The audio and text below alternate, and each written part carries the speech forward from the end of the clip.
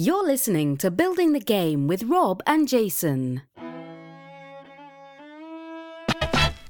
It's Building the Game with Jason and Rob. For tabletop game design, you really can't go wrong. Building the game, yeah, building the game. Hello and welcome to Building the Game, a documentary podcast. Today, what is it? It's Monday, March 18th. 2019. It's episode 355. My name is Rob. I'm here with Jason. Hi. What's going on? It's a beautiful day. It's actually a really nice day outside. It's in the 50s. It rained a little bit today. But it wasn't snow. It wasn't snow. I'll take it. Tomorrow it's going to be in the 60s, and we're going to have, I guess, some violent thunderstorms. But whatever, it's still warm. I'll take it. Sweet. Better than the rest of the country, which is going to be under some kind of horrible bomb cyclone. Bomb cyclone. Can right? we not? Can we stop naming stuff things like that? It's the world we live in now, where right? every storm gets a name, and the more dramatic, the better. Right. Yeah. I'm excited because with this warmer weather, so we're gonna we got that deck out back. You've seen that before, right? You maybe even been on it once or twice. So I'm ripping off all the sides. Oh yeah, yeah. So and then ripping off the to make it that much easier for your children to fall off of it. Yeah, basically. Well, I'm gonna rip the deck right off. So they'll just be the substructure. So they'll just go right out the door, fall right into this concrete. It's gonna be awesome. No steps, just right. Yeah, it's gonna be great. It seems like a good plan. No, we're gonna So that's what I'm going to do. Yeah. And then our contractor is going to come over and turn it into a screened-in room. Oh, good. That's cool. That'll have like a ceiling fan, like a roof. And little three-season porch. Yeah. And then and he's going to make us like little plexiglass. You just pull out the whatchamacallit, the screens will be removable. Yeah. You just pop those out, pop in the plexiglass, and then over the winter, obviously you're not going to use it, but you won't get tons of snow in there. Sure. That's great. Yeah. So we're really stoked about that. We've been waiting a couple years to do that. And, but I was like, hey, can I? And you're like, can I be here and help? Like, because, I'm not going to try and tell you what to do because I don't know what to do, but I would like to be a part of this, And I said, my work schedule is flexible. So he was like, yeah, let's do it. So cool. So I was like, how about I do all the demo? Because I know how to do demo. I've watched enough Fixer Upper to know how to do demo day. All you need is a crowbar and a hammer, right?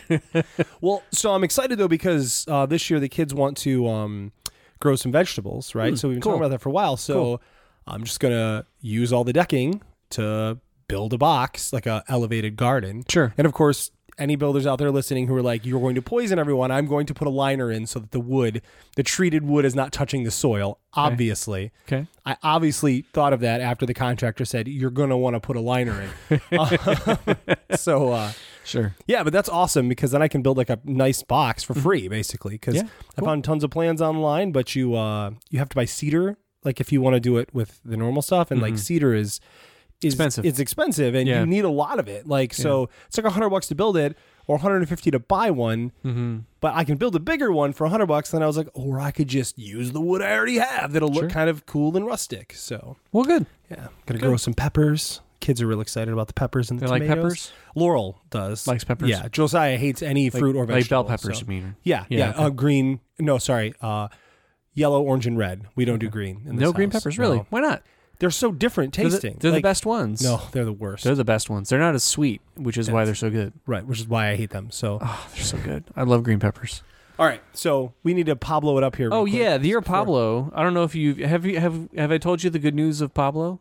No. Yeah, this actually 2019 is the year of Pablo. I was unaware. Yeah. Well, that's exciting. In this year we celebrate Pablo. Yeah. Why is that again? I can't remember. Well, he's just a good guy. Yeah, that's cool. Yeah. He's a good guy that we appreciate. We're big fans of him. And the way we celebrate him is by drinking Brazilian sodas. That oddly enough also, I mean, this is not right. I mean, you're going to think that one led to the other. It's completely separate, Jason. But Pablo did give us these sodas. Yeah, yeah.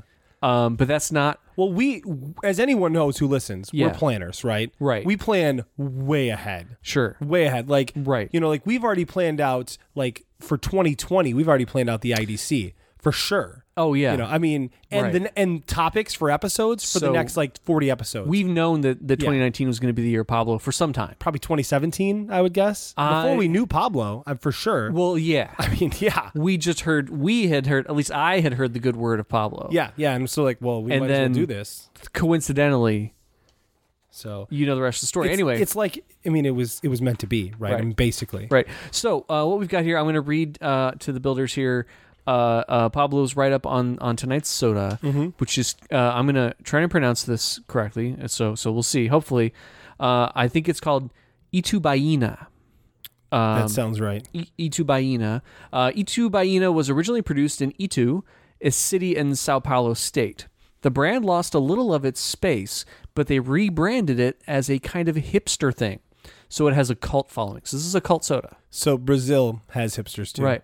This particular one has a tutti frutti or fruit salad artificial flavoring. Wait, fruit salad? Fruit salad. I wonder if that means the same thing there that it does here. I don't know. Let's see. Let's find out. This is the one I've been most excited about. Oh, yeah. From looking at them. Yeah. It's a nice can too. The can has a nice design on it. It does. Yeah. I like that. Okay. Not what I expected, though. It is not what I expected. The aftertaste is very contrary to what I would expect fruity soda to taste like. It's actually not that sweet. It's very mild. No, Yeah. it's good, but it is good. Every one of these, Pablo, has surprised us. Surprised us. It's been different from what we expected, yeah. Yeah, it's pretty good. I like that. All winners so far. Yeah, we've not had one we haven't liked. And I was trying to think back of what my favorite one was, and I was like, oh, was this? No, it was that. No, I don't know. They were all so good. They're all good, yeah. The first one was super solid, the Antarctica. That was the first one, right? Guarana Antarctica. Because that was like the base, like this is what this tastes like. Yeah. And it was very good. I was a big fan of Jesus last time, though. That was really good, too. The Jesus soda was really good. Cool. So anyway, good stuff. Let's see what else is happening here. I think you saw Captain Marvel. Oh boy, did I! Did you see it? Not yet. No, we might go see it tomorrow. We'll see. Cool. If not tomorrow, then sometime this coming weekend. I'm looking forward to it. Yeah. Yeah, it looks great. You enjoyed it though. So just as a spoiler-free comments on it, I've heard a lot of mixed reviews. Like some people loved it. I loved it. Like I mean, does it have problems? Yeah, sure, but they all do. Yeah, right. But here's the difference, though. Like when somebody says Iron Man 2, and I say I actually really liked Iron Man 2. It's fine. But I just rewatched that not too long ago, and yeah, it has some problems, but it's okay. Yeah, but when somebody says here's what the problems are, I'm like, yes. Like I could tell you what you're going to say the problems are before you tell me, right? Sure. I'm just willing to gloss over those because I like the movie. Yeah. With this, every time someone said, well, the problem with it is this, and I was like, was it though? And I'm like, I guess. So the things that people have said were problematic, quote, were to me the things that were the least interesting thing about the movie, but they weren't bad. Yeah. The movie did a lot of things that straight up surprised me and in positive ways. Good. Yeah. So, but everything, you know what I forgot is that Annette Bening is in the movie. Oh, is she? I didn't know that. And she's great. She's great. She's always great. Yeah, I mean, I love that they can get actors like that to do this. I mean, heck, Brie Larson is an Academy Award winner as well. But sure. And she's good. She's good. Somebody described her as somewhere in the middle between Captain America and Tony Stark, and that's why she's cooler than both of them because she's nice. Yeah. So well, good. Anyways, so I can't wait to hear your take on it. So yeah, I look forward to it. There's no way you're not going to enjoy it. Yeah. But and it's short too. Oh, really? It goes quick. These movies are always 2.5 hours long. This was, I think, under 2 hours. Yeah, great. Yeah, it's. I think I'm on record as saying that 90 minutes. A movie should be 90 minutes. I believe comedy should always be 90 minutes. A drama is allowed 2 hours. Okay, but if they can do it in less than that. The movie we did is 145, and I feel good about that. It's a tighter 145 than when you started. It was 215, and it wasn't. And we cut it down to make it, Sure.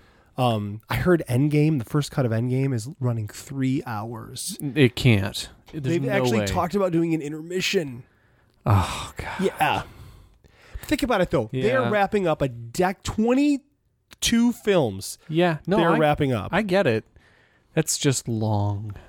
Yeah, but that's long. I want every moment of it. I'm so excited because this is probably the last time we're going to see several of those actors in these movies. I just rewatched Ant-Man and the Wasp not too long ago. That was still a lot of fun. Yeah, that was good. Evangeline Lilly and Paul Rudd have like amazing like back and forth chemistry on that stuff. And then of course Walton Goggins is just always great. That guy can do no wrong in my eyes. So great. No wrong. He's one of the best anythings. Like he's generally a villain, but like where did he come from? I don't know. Like I don't know. He was on Justified and was like, whoa. I feel like that's where he got in everyone's radar. It's got to be. And then he's just he's kind of everywhere now, right? Like I feel like that show could afford Timothy Oliphant. Because he was like mid-range priced, right? Right? And then they held auditions for Boyd as the bad guy, and this guy just like showed up, having been in very few things, and just blew them away. Yeah, it's got to be. Because he's amazing. Yeah. He's like the single most charismatic speaker ever. Yeah, like even when he's the bad guy, he's just got so much style. Yeah, so much style. So much swagger. Yeah. I watched The Umbrella Academy on Netflix. I watched you tweet about that. I need to see that. I really enjoyed it a lot. Like it starts off a little slow. I mean, it starts off introducing this different world and these different characters, and kind of it's juggling the present, what's going on with these characters in the present day with what their history is together, and it takes a long time to kind of teach you all that stuff. But it's also this is not a spoiler, dealing with some time travel stuff. And so it's also that could be a little confusing. Yeah, so there's a lot of sort of complicated things that it's introducing you to, and it really takes time to do that, and maybe takes more time than necessary. I appreciate they don't just dump it all on you up front and say, "Look, figure it out," or "Don't worry about it." Right? They take their time to kind of roll it all out, and they probably spend a little more time than they need to with that. Mm-hmm. They got some episodes to fill. It's a series. yeah, but I don't want to say it's over. I'm just saying, like, that's typical for for scripted stuff. But shows. Those last 3 episodes, and I should say every episode, the episode was over and it's like, well, I gotta see what happens next. Right. I've got to, even if the episode was not a roller coaster in itself. At the end, it was always like, oh well, I need to know what happens next. Right. But the last 3 episodes they just go for it, and it's kind of bonkers. That's awesome. And I really enjoyed it. And then after I finished it, the next day after work, I went to our local comic shop, and I asked about it. And the guy behind the counter said, not only are they sold out, and look, I don't know if this is true. This is what the guy told me. Okay. But he said, not only were they sold out, but it's on back order. And the publisher, I think, which was Dark Horse, screwed up, and it's out of print. And now they're just re-ramping up production now because so many people want it. Right. But they can't even order it right now. That's not smart. So they don't know when they're going to be able to get it in. That literally was a license to print money. Yeah, and maybe they didn't think it was going to hit as big as it did. Maybe they didn't think... Because the other thing, and I read this somewhere else, that somebody said that it makes significant departures from the original graphic novel. Okay. Which is the series. Typical. Which is not a surprise, yeah. But also that the comic is even more bonkers. Than the TV show, which would again make sense. But I mean, even as it is, I feel like the show's kind of bonkers. Okay, yeah. So, anyway, I liked it a lot. I have to check that out. Did you see the trailer for Good Omens? Not yet.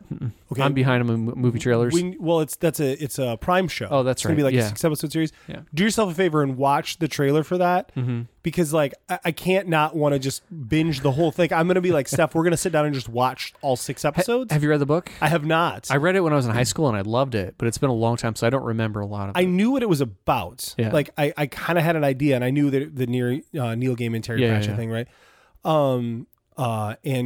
Wow, it just looks like they nailed it with the trailer. So good, yeah, and it's only 6 episodes, which means like Great. that should be enough to where a long novel, right? You can do a long novel in 6 episodes without overstaying your welcome, right? And without having to cut too Hopefully much. That means it's tight. So, it's a good tight story. Yeah, cool. Game wise, what's going on game wise? Game wise, I haven't played Hitman in a little while. I think I finally maybe settled a little bit on Hitman 2. So I got back into Stardew Valley, which is I've seen that one suggested several times, but it's a farming game. It's just so calm and so meditative. Right. It's just a good kind of rhythmic experience. Played a little bit of Diablo. Original Diablo came out on GOG recently. Oh, wow. So I hadn't played that since I was in high school. So it's kind of cool to go back to that. But also, man, that game is definitely from 1997 or 1996. Yeah. Anyway, that game is definitely from the late 90s. So it was a little tough to go back to. Yeah. Yeah, that's been kind of Cool. my gaming experience. I have returned to the Bingo RPG. Oh, good. That I pitched months ago, and it's been one of those things that's been stuck in my head ever since, and I always know that after a few months, if I haven't moved on if the excitement over that hasn't been replaced by something else, then I know I need to keep working on it. I know that feeling. And so that has never left my head, and so I've gotten back to doing some development on that. Right now, well, we can talk more about that next episode because I think we're going to spend some time talking about con prep and stuff next week. Yes. Yeah. So, we are. but that's because we're planned ahead. That's what we do. That's what we do. Right. What did you want to talk about tonight? All right. So one of the things with my new business venture, I've got more time to where I can do different things, and one of the things I've been trying to focus more on is doing game design stuff as well. When I've got, that I can spend some time during the day keeping up with game design stuff, and part of that has been spending more time working with Neil on a game that we'll pitch on this show hopefully in a few episodes. I'll have to get him on so we can do that. But it's a game I worked on, and then Neil saw it and was like, I like this game. And he kept giving me so many ideas. I was like, how about we just co-design this game together? He's like, okay. So it's been going great, and I've mentioned that. And so we'll talk about that in a couple episodes, hopefully. But the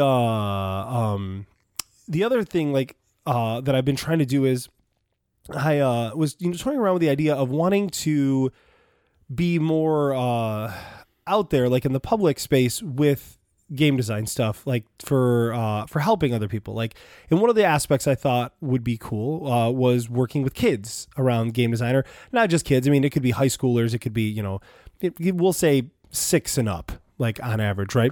And the way I got this idea was that Corinne Roberts, who we talk about a lot on the show, she actually goes from public libraries and such, and they hire her to come in, and she does art classes with the kids, like just a seminar, right? Like hour or two, teaches the kids some stuff. And I was like, gosh, that would be really cool to do that with game design, right? Because like kids don't get exposed to that, and looking at my kids who've been exposed to game design a lot, like they just clung to it and they love it, right? Mm-hmm.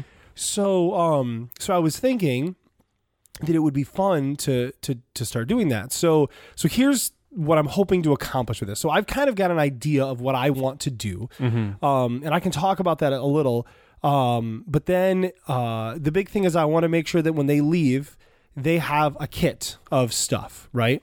And I'll go over what my plan is for that right now, so that they have a kit of stuff so that they could go home and they have everything they need to make a game, right? Now we know that if a kid has a paper, like some pen and a paper, they have a pen and some paper. I said some pen and a paper. If they have that, they have all the tools they need, right? Sure. But giving them something that makes that even easier, I think, is awesome. Yeah. So that's kind of the idea, right? Mm-hmm. Any initial thoughts before I talk a little more about it? Yeah, well, so just the first thing that popped in my head was thinking about the age of the audience, that if you're talking to middle schoolers or high schoolers, I think you can introduce some more complex ideas than if you're deling with kids in elementary school, right? Right. And even in elementary school, there's a range between first grade and fifth grade. Yeah, what I would be showing 6-year-olds would be very different than what I was showing third graders. Yeah, right. So yeah, but I think depending on that, my gut reaction would be to think about try and teach the kids about decisions. About give people the option there, or the opportunity in your game to make decisions. Yes. And I think that would be a key piece there. Right. That it's not just that. I mean, they can just roll the die and move your piece, and that's okay. And again, depending on the age of your audience, maybe that's enough. But or maybe even with a more complex game, maybe that's part of it. But somewhere in there, find the opportunity for the players who are playing your game to make a choice about what to do next. Yeah. And no, that's really good. And so, of course, I want to be able to teach them how to make a game that's not just roll the die and move, right? Yeah. Because, well, there are those games, and some kids really like those games. Those games are objectively not great because they're not games, they're activities, right? I really still stand by that. When you have no control over anything that happens. I mean, you might even want to say, hey, this class is for kids age 10 and up. It could be, but so here's why I think I could do 6 and up with this. Okay. Well, first of all, I have a 6-year-old, right? So I'm pretty aware of like what him and his friends are like, and in the kind of the level of creativity. So, my thought was when it comes to, I do think, yes, ideally 10 and up would be easier. But the idea that my plan would be, so I'd sit down and explain kind of, this is what game design is. This is where games come from, right? This is the idea about games. And games have these pieces, right? Like these are things games have. You have to have a way to win, you have to have decisions, that sort of thing, work all that right into it. But then basically say, so the easiest way to design a game, especially for kids, is start with a theme, right? Like what do we want to make a game about? And then actually basically do what we do on the show sometimes with the kids is workshop a game right there, right? So they get to see the process. And then we would workshop a game specifically with the component kit that I would be giving them at the end so that they would have everything they need to make that exact game, right? So that they kind of get an idea of, with these pieces, I could make this game or I could make my own game. And obviously I would love it if they went and made their own game, but it at least kind of gives them ideas, right? As to how it could work. So... and then in the end, giving them the kit and saying, this is everything we use to make this game. You can take this home and make your own game, right? And then including in there a sheet with like a one sheet with a lot of tips and stuff about here's things, that the game designers do to make games. So yeah, does that? Yeah, no, that's a neat idea. You'd want to make sure. Yeah, so you would make that game or brainstorm half of a game or something, and then I guess you would come away from that and you could say, okay, guys, we made half of a game today, right? Using the kit that you have in front of you. If you want to go home and finish that game, you can go ahead and do that, or maybe you can use these same pieces and add stuff that you have at home and come up with your own game that's totally different from this. Right. Yeah. Right. Yeah, and you can use examples of things that just because it's not a die or a pawn or a cube doesn't mean it doesn't work in a game. You can think of other games that have other weird components, like Garbage Day has a plastic trash can as a component. That's a good point. That's a really good point. And so a game can come with all kinds of different components and all kinds of weird things. You could use Simple Surgery as an example, which has a pair of tweezers as a as a component. There's nothing wrong with that.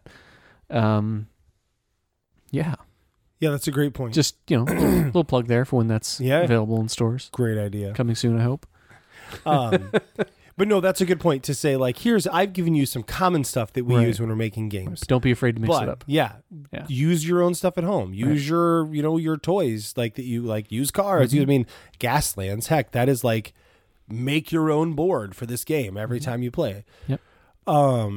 So the kit that I want right now, because I'm trying to make the kit cost about $1, so that I can cover the cost of it myself. And there could be 20 to 30 kids in any one of these things. So like if it's like $5 a kid, that's going to get really expensive real quick, right? So here's what I have so far for about 96 cents. Well, no, a little over $1 with the bag. I could give them 20 blank playing cards. Cause I figured 18 is about the size of a micro game, throw in a couple extra, 12 cubes for each, 3 colors, 4 colors, 3 each, right? So like, and that's pretty easy by the 1,000 cube thing, right? Yeah. And then what was next? A die, just like 1 D6, because if the kids do want to make a roll and move game, might as well make it easier for them. Yeah. And then just a bag to put it in with with a paper that explains here's ways you could make your own game. Here's ideas, so that when they go home, if they go to their parents, like, I want to do this, the parents have a guide to help them do that. Sure.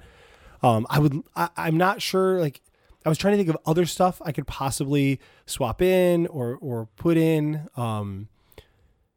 Any thoughts on that? You don't want to put some pawns in there of any kind? Well, I thought the cubes could work for either. Maybe they could. So originally I had 4 pawns in there, but putting the cubes in there, was you could track things with this, but that's why I did 4 colors. That way you could have, multiple. So yeah, I was trying to price out pawns that weren't unfortunately pawns get pricey real quick. So you're just looking on Amazon and stuff? Mostly, yeah. Yeah, because if you do this through GameCrafter and assemble these and order them, even if you order them in bulk, it's probably going to be more expensive. Oh, yeah, and I did talk to some friends in the industry in production, and they specifically said that if you add a box, it's going to be super expensive. So so don't do that. I mean, I think a game, even it's just a small fabric bag from GameCrafter alone is like $2. Maybe not that much, but which is a fair price. It's a fair price, just, for what you want to accomplish. Yeah, I mean, I'm not as concerned about what I put it in. I want to give them as much as I can to to have. But I can look to see if I could add back in some pawns. I did find some reasonably priced meeples, I think, little tiny meeples that were actually about the same price as little pawns. I can't remember for sure, but the nice thing is I can buy it all in bulk and then strip it down and build the sets. Right. So, but if there's anybody listening who has a line on how to get some of this stuff cheaper, I would love to hear that. Because I want to, make it something that's cost effective and, I want the kids to leave feeling like they could go design a game. Sure. That's important to me. Because I think I think outside of becoming a game designer and never making any money, there are other positives, they could, and then I think it helps with things like math. I think it helps with, logical thinking and, and so that is the other thought that I had is that, I think for the sake of their parents, you need to have some kind of explanation about that, some kind of connection to that sort of stuff. From the parents' perspective, what are my kids learning from this? Yeah, it's a fun activity, but and really for the library organizer, whatever group you're connecting with, what's the educational value here? That's good. Apart from just fun, that's good. I'm helping kids understand math and maybe some odds or statistics, probabilities. And I can just throw in things like research shows that, and then just say really smart things that, that hopefully that's how we do it. You got real data from somewhere. Positive player interactions. That's one of TC's hot desires. He talks a lot about positive player interactions. I don't listen to anything TC says. Hell, he's not an idiot. He's super smart, but I still don't listen to anything he says. But so outside of just having fun, you can talk about the benefits elsewhere about learning about winning and losing and not giving up. Hey, think about why you lost this time, and what would you do differently. Some problem solving and right. And I too can talk to about this creates a real physical world experience. It's not a video game. It's not tablet time. It's a real physical interaction. Right. So those are all really good ideas. So I will be going back and listening to this again to steal some ideas. Okay, good. Yeah, it'll be posting in just a few days. I know, right? So those are all my thoughts on that. But I think have you talked with any libraries or I haven't educational? Yet. I haven't yet. Corinne, of course, can hook me up with a lot of contacts. But I actually was going to talk to the school my kids go to, to basically offer hey, could I come in and do this? For my kids' class, and I'm sure they would let me, and that would just be a fun thing for the kids. Yeah. And because they like to have speakers come in and stuff and teach them all sorts of stuff that's not even as useful as game design. I'm just kidding. Game design's not useful, but not really. No. Except for research does show that people who are game designers generally have a higher IQ than people who aren't. By at least 20 points. And fewer social skills. Yes. There's also exceptions to that rule. I can think of people with really low IQs that game design Matt Riddle, but there's just some. But anyways, So I thought about doing that, and then reaching out to some summer camps as well, because they're kind of right now scheduling. So, sure. like my kids go to one, so that would be an easy in for Sure. one to kind of get in there and do some of that. So anyways, no, I'm gonna. This just sounds like fun, honestly. Like this sounds like a fun way to work with a community, and also get out there more. One of the things with my new job is that I want to be out more doing speaking and stuff, and so this is a kind of a fun way to work on that. Yeah. Well, not a ton of pressure because you're working with kids about game design, right? Sure. So, right on. yeah. Good. Cool. Well, yeah, that's about all the thoughts that I have on the subject. Cool. But yeah, I'd be curious to hear how it goes, man. Yeah. No, thanks. So yeah, I'm gonna probably start slowly rolling into it, and then hopefully like next summer it's something that I can, and even in the school year, something that I can be going to schools and working with them, and I'm just excited about another thing to do. So good. Yeah. All right. Cool. Well, you're gonna pitch a game now, eh? I'm gonna pitch a game. We're kind of running fast here, but that's okay because we got 4,000 voicemails. We can pick a couple of those to listen to. Right. So we have a new one we just got from, I don't know who it's from. So I'm excited to hear it. Me too. So the game I'm going to pitch today had two inspirations. And of course, now that I'm going to talk for the show, I'm blanking on one of them. No. Yeah, I remember. So remember the game Rain that we talked about? And Reigns. Reigns. Yeah. Cause it's an iPhone game. Yeah. And it's a popular game. Reigns. Yeah, they did like a Game of Thrones version of it and stuff. So that game, I liked the decision points in that game, and I liked the idea of how it worked, right? Sure. So that I've thought about that for a while, like liking that. And I know you've talked about it as well. Yeah, you and I don't recall if we talked about it on the show or not, but you and I have talked about that a little bit here and there. I feel like we did actually talk about it on the show. Did we? Sounds familiar. But I know sometimes that all blurs. Anyways, the other inspiration for this was I was watching Frozen for the 752nd time with my kids because I haven't seen that movie nearly enough. Okay. Not nearly enough. So. I finally watched Moana, by the way. Moana's pretty good. It was fine. I mean, as Disney movies go, like that one was fairly entertaining. Okay. So yeah, you didn't like it? I didn't hate it. It was just I just kind of don't care about kids movies. Oh, see, I feel like maybe it's an emotional thing. Maybe I'm just turning into that much more of a crotchety old man. It could be. I mean, so you don't have kids. I assume you saw it with your niece. Yeah, we were Hopefully babysitting. You didn't just watch it on your own. No, we were babysitting, and so because Christine wanted to see it, so she went out and bought the movie, and after we'd been playing pretty heavily for about 4 hours, it was like, hey, how about we watch Moana?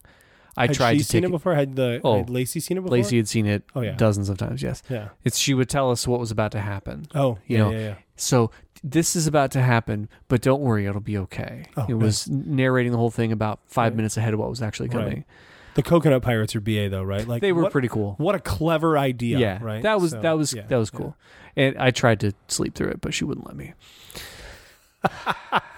It's a movie that has a good message, right? I mean, sure, princess saves the day, which is pretty cool. I mean, that's what they all do mostly. Right? No, a lot of those movies, the princess doesn't save the day. Some dude shows up and saves the day. Well, in the new ones, though. Yeah, the new ones, they pretty much all save themselves. Yeah, right.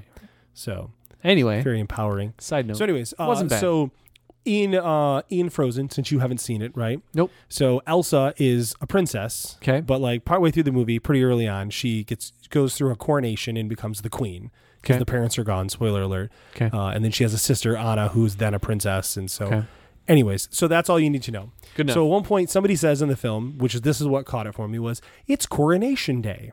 I was like, okay. Like for some reason, I like that word, coronation, right? So the name of the game is 3 Coronations. Okay. So here is the setup. The players are advisors to a monarch, and their job is to keep the kingdom running at all costs, but understand that the actions they're taking have influence on the child of the monarch who will be taking over at a certain point in the game. Okay. So that's going to happen 3 times in the game, hence 3 coronations, right? So here's what happens. At the start of the game, you've got let's back up a little bit. Sorry. These notes are a little Shocking, I know. What? My notes are crazy. Disorganized notes? Incomplete notes? So there are 3 tableaus in the game that are important. There is one that tracks the current monarch, the next monarch, which will be a child, and then the kingdom. So everything happening in the kingdom, okay? So let's start with the current monarch. So what that's going to be is it's going to show you kind of how they are, and that does not change for the monarch throughout, right? It just shows who they are to begin with, right? Okay, kind of what the current monarch's opinion or demeanor is. Or? Yeah. And maybe you don't even need a tableau for that. Oh, wait, you do because you do. I'll get to that. Okay. So in the beginning, you're going to be able to pick how hard you want the game to be by picking the first monarch you start with. If starting with a good monarch who's very capable, will make the game easier. Starting with a monarch that's inherently evil will make the game much harder, and that would be a sliding scale, right? So there'd be, say, 5 different monarchs to choose from, maybe even more. Okay. So you'd pick that, a king or a queen, put them out there, adjust the tableau so that you knew kind of how they were, right? Okay. And that's going to have some gameplay effects. Then you've got the kingdom. The kingdom has 4 main resources, super simplified. The resources are food, people, your allies, and innovation, which is your growth, right? Like, how are you going to move to the future? Okay. So you've got that, and then the child to be monarch, that will be a card, right? And you'll lay that down, and that's going to tell you, depending on how everything happens, what they would be like. Basically, the tableau is going to be ever shifting in front of them, and wherever that ends up locked in will determine what type of monarch they're going to be, right? Okay. So when they become the next monarch, wherever you've ended them at, and so here's how you affect that. So you've got those 4 resources you're trying to balance: the food, people, allies, and innovation, and those 4 resources, kind of like in Reigns, start in the middle. Now in Reigns, they can get as wonky as you want, as long as you don't hit the extreme, because then you die. Right. Even if it's too good, because you die. With this, there would actually be ranges within that. So you want to keep it right in the middle, and once it strays a few steps from the middle, then suddenly things get better or worse. Okay. Well, things get more volatile either way beyond there, right? Sure. So what's going to happen is there are 8 dice in the game. You're only going to start using 4. The dice, there are 2 that represent each of the things, right? So 2 for food and so on. And the dice all have the same values. They're just colored different to match that specific resource. But the values on the dice are X, 0, -1, -1, -1, and -2. No plus. They're all either even or negative. Okay. And you'll start with 1 die for each resource. And at the beginning of the turn, you would roll those dice. And then based on those results, that would tell you what was about to happen to the resources, right? Okay. Obviously, -1 means it would shift down 1, right. -2, right? And as soon as you've gotten down 2 or 3 on that scale, or up 2 or 3 on that scale, immediately you add the second die for that one. So now it's even more swingy, because now it could go down -4 in one turn. Okay. And if it ever gets fully to the bottom, the monarch is dead. And immediately the new person comes in, right? Is that making sense so far? Yep, I'm with you. So here's how you affect it. As the advisors, you have cards you can play.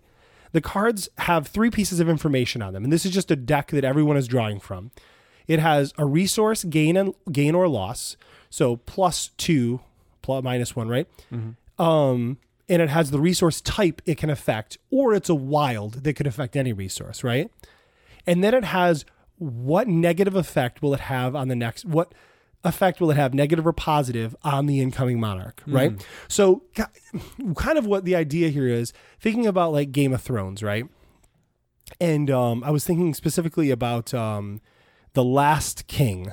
So I'm not going to spoil it, but remember who the last king was on Game of Thrones? Yeah.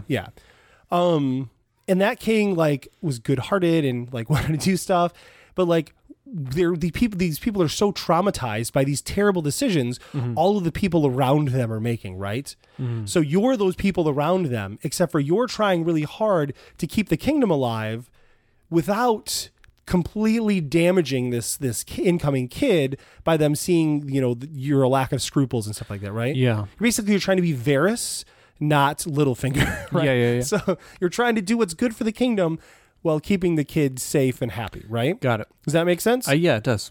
So in every kid that could be incoming will have a different demeanor, meaning like, so if I go to this level, I'll be this way. Whereas another character, if you go to this level, could be different, right? So like, you're Joffrey or whatever, right? Could be much worse. And then there's also season cards. And a season card comes out at the beginning of a turn, and it will last for 1 to 2 turns, which is dictated on the card. And 1 to 2 turns are once or twice a round, because every turn you have to play a card. You have to do something, and it's going to have an effect on something, right? Okay. And you are working together, but you're going to be playing those cards simultaneously, which means that you may be, because you're just working haphazardly, much like in Game of Thrones, where they're trying to do the same thing, but they're all working against each other half the time because they're idiots, right? Yeah. And these season cards would do different things. One of the specific things they would do is they would set the value of X. So the X on the die could do something different based on the season. Gotcha. Does that make sense? Yep. There are 5 seasons before a monarch dies and is replaced. So that could be 10 turns, or that could be 5 turns, but it's likely going to be somewhere in between those two, since it's 1 to 2 turns on every card. I might make that 1 to 3. It would take some playtesting to figure that out. Right. And then also each player has a specific job and therefore has a variable player power that they could use once per monarch. So 3 times per game, because that last monarch you're not going to play as. That last monarch is the monarch that will set the legacy to determine whether or not you won the game. Sure. Right now I'm struggling not to envision this as a co-op, because the goal is to get the monarch to have a certain demeanor. In the end, to basically know that the kingdom will carry on without you. Yeah. But there also could be goals of, my character wants the monarch to do this, right? And every time a monarch hits one of those, I get a point. You know what I mean? That sort of thing. Yeah, I mean, it sounds a lot like a co-op right now. Right. And I like the idea of like the blind co-op of like, we're all just trying to help, but we don't know. And maybe someone's power is to say, everyone will play their card one at a time this round, right? Like, when it's really, really matters. And the game ends when the third coronation happens, like I said. So that's where I'm at with that right now. But I'm super intrigued by it. So it starts with the coronation of the monarch, and then when that monarch dies, the child is coronated. You start mid with this monarch. Like, this monarch is in place, right. And the 3 coronations are the first kid, then their kid, and then the last kid. So you're going to go through 4 generations here, or you're not going to play the last one. Okay, you're ending on the 4th generation. Right. Got it. So, which could be, the game could go quicker, the game could go longer. It really depends on what actions you take. Yeah, that's neat. I like that idea of playing a card to help the current monarch, risking damage to the next one. Right, that seemed fun to me. That there's a consequence. You know what that consequence of this action is going to be, and over time, the actions you take and those consequences can build up. That's neat. That's interesting. So yeah. So I feel pretty good about that idea. It seems like something that would be easier to prototype. Honestly, if I haven't talked to him yet, Neil, you're hearing this now, but this is the type of game I'd love to look at with Neil, because the balancing of the dice and the pluses and minuses and negative effects and stuff, that's like right up his alley. So, but I actually just had this idea a couple weeks ago. I just literally, or whenever I was watching friggin' Frozen again, but I just wrote down 3 coronations. I was like, boom. Yeah. And then a couple days ago, I came back and sat down and at my desk and saw that note and was like, oh yeah. Oh my gosh, I'm jazzed about this game. So I made a ton of notes and cool. Who knows? I may never even prototype it, but right now it's an idea that sounds really fun to me. Like it's different. It's different, and like I like the idea of dealing with the consequences of having negative actions. Sounds kind of fun. So, yeah, it does. I like that. That's a good hook. Yeah, right. That's what I thought so too. Yeah, good hook. So cool. So that's 3 coronations. All right. Do you want to pick a voicemail or 2? Yeah. Let's do it. We got some time here. BTG, New Wexford, what is going on?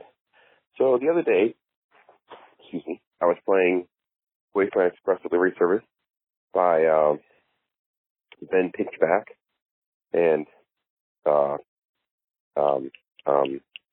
Jason's best friend, and it's a wonderful game. it's a great game, but it has all those pieces and all those bits in the plastic shell that's in there, right?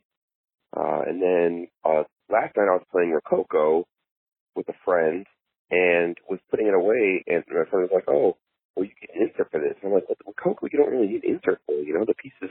There's a lot of pieces, but it's in fiddly and it breaks up nicely. And, plastic baggies work fine." Sorry. What I'm getting at here now is, do you think that the aftermarket, right, and all of the inserts and all of the bling and all the flashiness has allowed board games to become more complicated? Because even beforehand, you guys used to talk on a show about, what if I made my dream game and it had 50 dice and, I did all these things. Well, a lot of those things are happening now. And, one, it's because the market's opening up and it's there, right? So people are going to buy it. And I was wondering what your guys' thoughts are on that, which it felt better in my brain, and then I started talking and I got jumped up. But it was just that there was Wasteland and then there's Rococo, and I think they're very two not different games, like on the spectrum of bits, but still at the same weight. And that's where I was going with that. With Rococo and Wasteland, I think are the same kind of weight of game. At least in my head, they are. Wasteland gets complicated by its components, but because of the way the insert is, it degrades that complexity. I'm doing a terrible job, which is fitting for the show, on describing this. So, yeah, I'm just gonna stop now. I don't understand why people don't call more often, because you call and you start talking, right? Just stream of thought. Maybe that's what it is. Interesting. All right, anyways, talk to you later. Bye. Thanks, Len. That might be one of the best voicemails you've ever left us, honestly. I think those are really interesting questions. So I think what's changed that, in one of the main things, and Jason, you might disagree with me here. I'd be interested in your thoughts. I think one of the main things that has helped make complex games more realistic or more viable, more attractive to publishers is Kickstarter. Yes. Because Kickstarter, and especially stretch goals, because people started to get excited about more and more and more and more and more. And Kickstarter has promoted, that market has promoted add-ons and more, putting more in the box, because more in the box means more value. More in the box means a more fun game. And I don't say that I don't know Rococo. I know it's a popular game. I haven't played it. I actually nor have I played Wasteland Express. People freaking love that game, right? Yeah. Well, it's three pretty good designers, pretty brilliant guys, honestly. Two amazing guys for sure. I think the growth of the Kickstarter market and that has had a big influence on what people are willing to try, what people it's reduced that fear of, holy crap, this is a box full of stuff. As complexity has grown, of course, that has forced publishers to think more about the organization. And frankly, Pandasaurus does an amazing job. Because they think all that stuff through, right? To make sure that they think not just about how hard is it to play this game, but also how do we make it easier for people to get into and get out of this complexity. Well, I think that to piggyback on exactly what you're saying there is Pandasaurus, I think, is the best company when it comes to knowing what to put on Kickstarter and what not. Yeah. The Mind, not on Kickstarter. Right. The game, not on Kickstarter. Was Wasteland Kickstarted? Yes. It was. Okay, I'm pretty sure. Remember. I'm pretty sure. Maybe I'm wrong, but like Dinosaur Island famously was, right? Yeah. And that game is an ode to excess. Yeah. I mean, that game in a non-Kickstarter world could have been half the game and been just as good, but it's way cooler because they have so many cool things that Kickstarter allowed them to put into the game. And I mean that as a compliment, right? Oh, sure, yeah. In Wasteland, I think Wasteland was Kickstarted as well, but maybe I'm wrong. I could be wrong. I don't remember, honestly. But yes, they are good at making like lots of stuff. And I remember actually when Gilmore was unboxing it for the first time. Like, I mean, he'd seen it before, but like he was unboxing the first copy at like Gen Con or something. And I happened to walk over when he was doing it. And like people were oohing and ahhing about how well the pieces fitted and how good that insert was, right? And I personally think that companies like the Broken Token, who do that professionally with like, you know, wood inserts and stuff, I think that companies like them entering the market has forced other companies who want to make a boutique game to up their game on that. No pun intended, right? Sure. So yeah, and so Broken Token and custom inserts like that, aftermarket inserts, I think are great, but people would always rather have the game come with that and not have to spend extra money for that extra insert. And I think publishers know that, and that's why we're seeing better inserts. And one of the things that jumps out at me actually is after seeing inserts like Wasteland has, and actually the first one that I ever experienced that had a good insert was Small World has a really good insert for all those little tiles. Oh, does it? Yeah, it's good. And I compare that to some of those minis games, like for example Blood Rage, which is a wonderful game, but it's just a bunch of big elaborate minis loose in a big box. There's no organization. There's nothing. It doesn't feel. It doesn't feel like they thought through all the packaging. In a sense, right? And I think Kingdom Death is that way too. I don't know that for sure, but I think Kingdom Death. Well, they were too busy thinking through how many miniatures they could fit in that box. Well, they put all their time and all their effort into the miniatures. And, right. And we've talked about into Kingdom Death. Printing money, right? So I might be wrong on that, but I know that the copy of Blood Rage that I played and really enjoyed a lot, it was just loose miniatures rattling around in a box, and that was annoying. Disappointing. Yeah, it ended up feeling cheaper than it needed to. Right. So I do have a custom insert for Saloon Tycoon. A builder, actually, I don't recall his name now. It's been maybe been a year since he sent that to me, but he reached out to me through Board Game Geek. Said, hey, awesome. I make these custom inserts and I just designed one for Saloon Tycoon. Can I send you one? And that was super awesome. You were like, sure, thanks. I'll take that. Awesome. And it's what is it? It's like a lightweight, I think it was MDF, just laser cut. Yep. I think the Broken Token does. I think that sort of thing too. Yeah, I think so. Some of their stuff is like real fancy wood, but I can't imagine paying extra for an insert just because like I'm cheap and like I buy too many games. Right. But that said, like maybe I would because like Catan, right? Gosh, I haven't played that in forever, but we actually have Catan and like we put it in our own box. Yeah. Because we had so many different pieces and components that I would have probably at some point paid $20 to $50 for a thing to put it all in to have it be all in there. So maybe I would have. Yeah, back when we were playing Carcassonne and the Carcassonne box, the insert in the Carcassonne box that we have is just garbage. So I would have at one time in the past been happy to buy a custom insert for that. Likewise with Dominion, I would have loved to have a custom. Dominion's got a pretty decent one. It does, but what I would have liked is like I've seen those trays that you set on the table to help you stay organized. Oh, that would be cool. That would have been nice. Yes, that's something Dominion could have had. And back when frankly, I was playing that a lot. If Dominion was published now in this market, it probably would have something like that, right? A game like Smash Up could probably benefit from something like that as well, just because there's so many expansions. So many, yeah. I'm gonna guess they probably sell like a big box or something to put them all in. That just sounds like something they would do. Mm-hmm. I don't mean that bad. It's another revenue stream. Mm-hmm. So cool, yeah, Glenn, great voicemail. Really appreciate the thoughts on that. Good question. Yeah. All right, now we have one more voicemail here from somebody else. Alrighty. Hey guys, this is Patrick. First, I just want to say thank you for your Kickstarter advice. My game funded, and I'm very happy with that.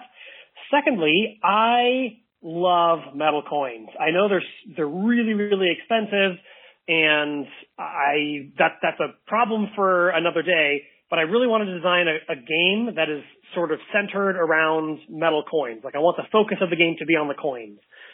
So, do you have any ideas on some sort of mechanics or mechanism or pitch or something that is all about coins and passing them from player to player or anything to do with that? Because I'd love to make a game and design some very fancy metal coins. Thanks again. Bye-bye. Thank you, Patrick. I wish you had said what your game was that funded. I know we talked about it, I think, several weeks ago, but I can't remember off the top of my head what it was. But congratulations on your funding. I have some thoughts. Can I Go- give my yeah, thoughts? Can I do. go first this time? Yes. All right. So here's my thoughts.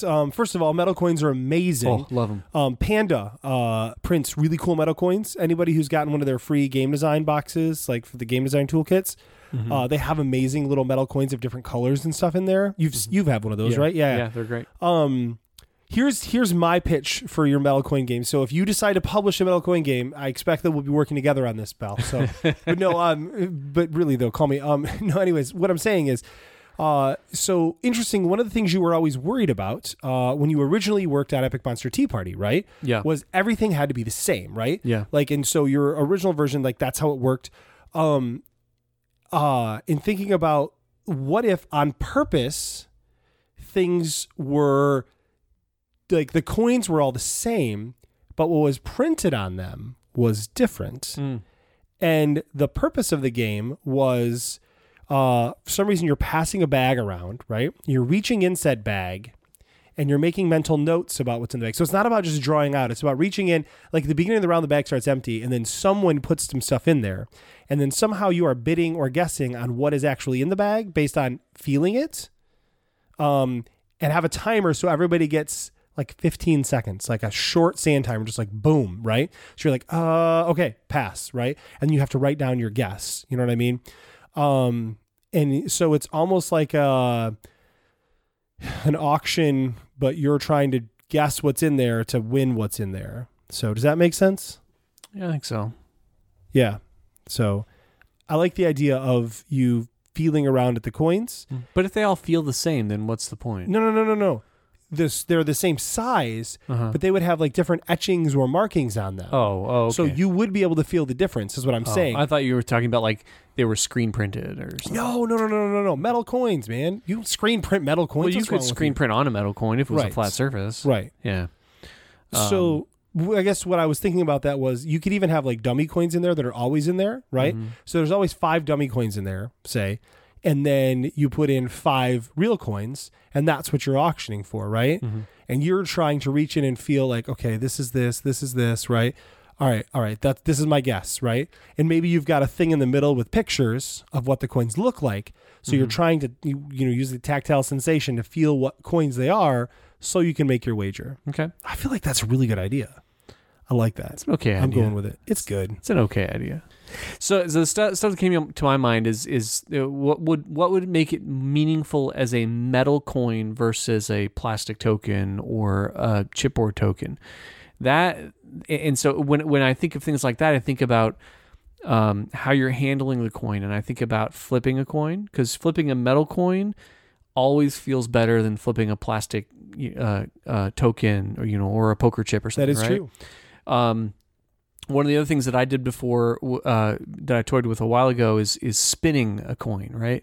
I had kind of a Storm Chaser tornado game where you would spin a coin on the table, and whichever way it would fall down and whichever direction it was pointing would be meaningful. And spinning, and I ended up using a heavier wooden token for that, because it felt better and spun better than a plastic poker chip with stuff on it. Probably why that game didn't work out. But a metal token there could be meaningful. I think if you're going to do that, because yes, you're right. Obviously, metal coins are expensive. They're cheap in mass, right? When you're making tens of thousands of them. When you're doing a short run of them, they're super expensive. That's one of those things where volume makes such a difference. So if you're going to do that, your game's going to cost more, and that one coin or whatever coins you put in there have to be the whole focus of the game. They have to be the iconic, the number one most important piece in that game, right? You don't want to just have it be a game about something else, and then your money happens to be metal coins. Oh no, because that's not worth it. Right? It has to be the focus of the game, right. And I think you have to keep the number of coins in the game down. Right. Well, that's what I was thinking with what I had suggested was you could probably have 15 coins and that's it, because you'd have your 5 generic ones and then 3 of the other 5 kind, right? Yeah. And then you would put a mix and match in the bag every time. Yeah. And then you would just track your score some other way other than not actually keeping the coins in front of you. Yeah. Yeah, that's an interesting interesting thing though. But metal coins are amazing. Though. They're so cool, right? Especially like fantasy ones. Like I just want a bag of fake fantasy gold coins, Yeah. In different denominations. Mm-hmm. So it's some that are gold and some that are silver and some, they don't have to be real metal or real precious metals, right? Just whatever. They're just colored aluminum or something. But oh gosh, it just feels so good. I even I at one point bought a bag of plastic gold coins, like pirate coins, like toy pirate coins, and I've used those in half a dozen games just because they feel good. Yep, I have too. Yeah. Not as good as metal, of course, but no, those panda ones, like I was so impressed. And then my kids, when they got those kits, were like, "This is amazing!" Yeah, they're super cool. So it's too bad they're so expensive. Yeah, and I don't know if that's the type of thing where I have to assume getting different ones, like for each one, it would cost more because it's a cast. It's not like it's like dice, except for now they can screen print dice. But I think before they would probably make a die, and they would be stamped probably on a die, or I think they call it striking a but coin. What I mean though is you'd have to have for instance, my idea, you'd have to have 6 different ones, right, which might be that cost prohibitive. That much more expensive, right? But the cool thing is you could have them all be the same on one side. Yeah. So I will admit that in my wish list on Wish.com, I have a pack of like 300 Chinese coins that are just those little metal round coins with a square hole in the middle. What is Wish.com? It's a wonderful website, man. You just put stuff out there and say, "Hey, somebody want to buy me this?" No, it's just an online shopping site, but it's all made in China stuff. It's all like overstock and kind of error pack stuff. I think I have seen that before. Yeah. Everything is just ridiculously cheap, and some of it even has free shipping. But even the shipping is super cheap. The downside is it all comes from China, and you have to wait forever for it to actually show up, and you never really know what kind of quality it's going to be until you get it. Right. So my dad actually loves that website. He buys stuff from it all the time. He's like, look at this thing. It was free. All I had to do was pay for shipping. For the last 3 years for Christmas, he's just bought me and my brother stuff from Wish.com. I think this year I got a 25 pack of hand warmers, one-time use hand warmers, and a flashlight. Just because it was such a good deal, I couldn't pass it up. Anyway. That's fantastic. Yeah, but they have tons of blank dice and coins and things like that on there too. So really, yeah. But again, you never know what you're going to get. I think I bought some dice from there once, and they were all D6s, and some of them didn't have pips painted on some of the sides, and others had 6 on the die 3 times, but it was inconsistent. It's it's always kind of a trip. I bought a sweatshirt from there once because it was again like $2, whatever. Oh yeah, let's give this a try. It's a Deadpool sweatshirt. I know that's your big. Yeah, I love Deadpool. Anyway, and it showed up, and the right arm was a different size from the left arm. Like they'd sewn on the right arm from a size small onto a size large. That's amazing. And it was really funny. Did you wear it? You should have worn it. Well, I couldn't get my arm through it. It was so small. Oh, that's too bad. But they also have a great return policy. All I did was take a picture of it with lay it out on the table and take a picture of it and upload it and say I can't. The arms are different sizes, and they refunded me immediately. Wow. Yeah, and I didn't have to send it back. They're just like, we don't, because why spend the money to get it we're back? going to need you to send a bunch of money to send it back so that we can throw it away. Right. Maybe they'll de-stitch the one side and then re-stitch the other, Yeah, and it was all the clothes on there are just so cheap, so cheaply made, cheaply manufactured. But it's just, you bought it anyways. It's just kind of fun. Now goofy. I'm going to spend too much time looking at Wish.com. Totally should, man. Can't wait. I recommend it to anybody. You can lose hours on Wish. Do they have an app? Yeah. You can lose hours on Wish. Just download that. Go ahead and do the outro. I'm going to download that. It's great. Anyway, so thanks Patrick, for your message. Thanks for using 77 Hotel BTG. We really appreciate it. And builders, if you want to get in touch with us, you can send an email to buildingthegamepodcast@gmail.com, or you can call our Google voice number at 77HotelBTG. You can follow us on Twitter at PodcastBTG. Jason is at JA Slingerland. I'm at Polly_Design. and like us on places. Give us good podcast reviews, please. You can buy our games. You can come on back every week and keep downloading, and we'll talk about more garbage next week. Woo, garbage. Hot garbage. The hottest, steamiest garbage. Good night.